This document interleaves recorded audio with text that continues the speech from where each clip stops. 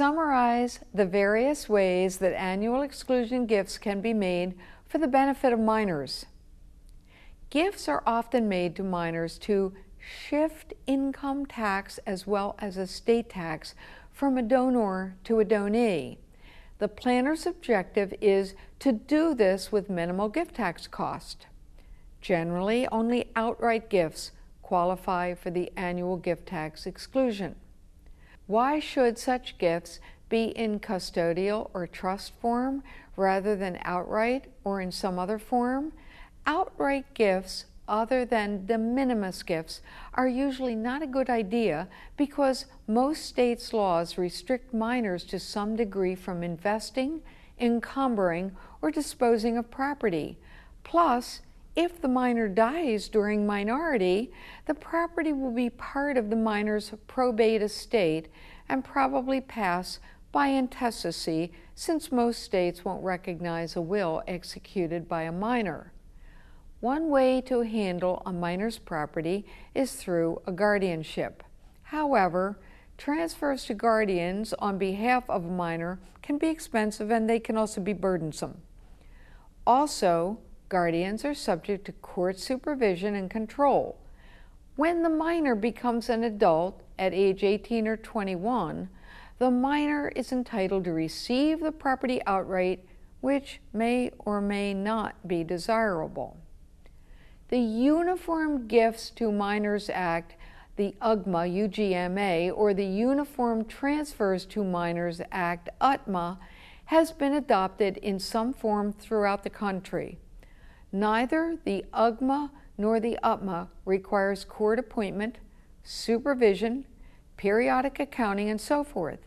Compared to a guardianship, a custodian has more discretion than a guardian, and custodial accounts are simple and less expensive than a guardianship.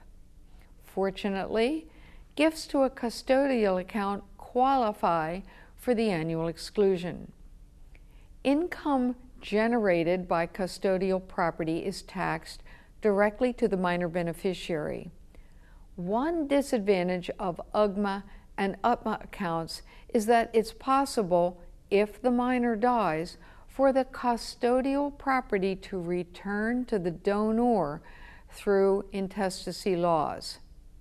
An even greater problem is that there is no provision under the UGMA or UTMA for distributions beyond majority, so that when the minor reaches legal majority, he or she has to receive an outright distribution of all the account property.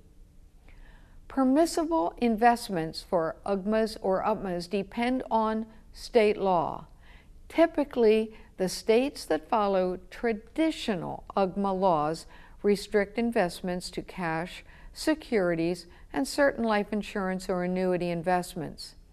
UTMA laws, on the other hand, are more permissible and usually permit any type of prudent investment, similar to the state's version of the Prudent Investor Act.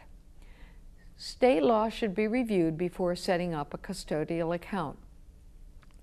Selecting the custodian requires careful planning. Since distributions during the donee's minority are generally unrestricted, the custodian is treated as having a retained power of disposition over the account.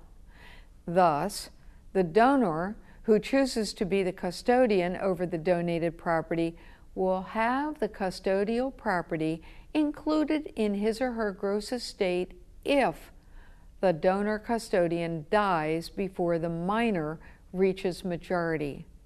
For this and other reasons, the custodian should usually not be the minor's parent.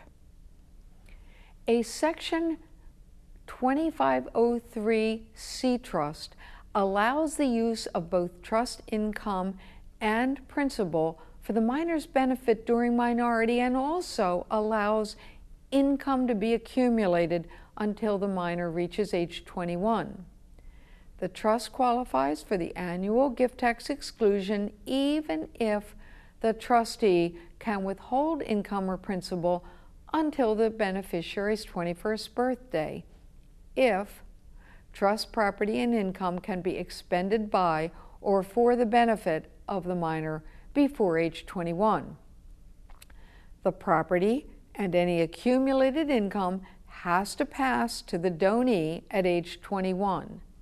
It's possible, however, for the donee to extend the trust beyond this age, and the property is payable to the donee's estate or as the donee appoints under a general power of appointment if the donee should die before reaching age 21.